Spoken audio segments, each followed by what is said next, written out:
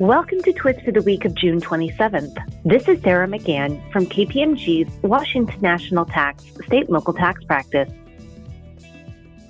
First up today, Iowa Senate File 2367, which was recently signed into law, makes several important changes to the administration of the state's sales and use taxes.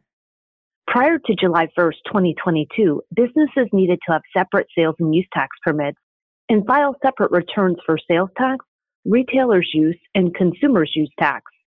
Going forward, businesses will report sales and use taxes on a single consolidated return and will need only one permit for both sales and use tax.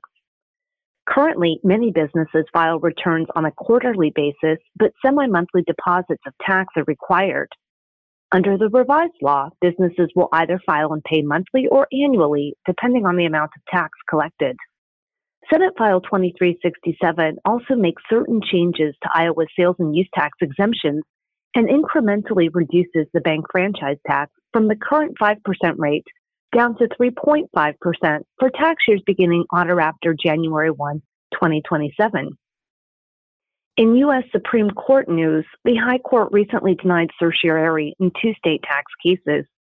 On June 13, 2022, the U.S. Supreme Court declined to review a case from Washington State upholding the constitutionality of the 1.2% B&O surcharge imposed on specified financial institutions.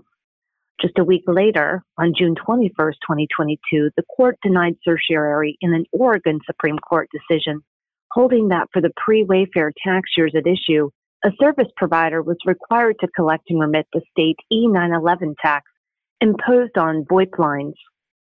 Also in Washington State, an appeals court recently upheld a lower court's dismissal of a lawsuit challenging the city of Seattle's payroll expense tax.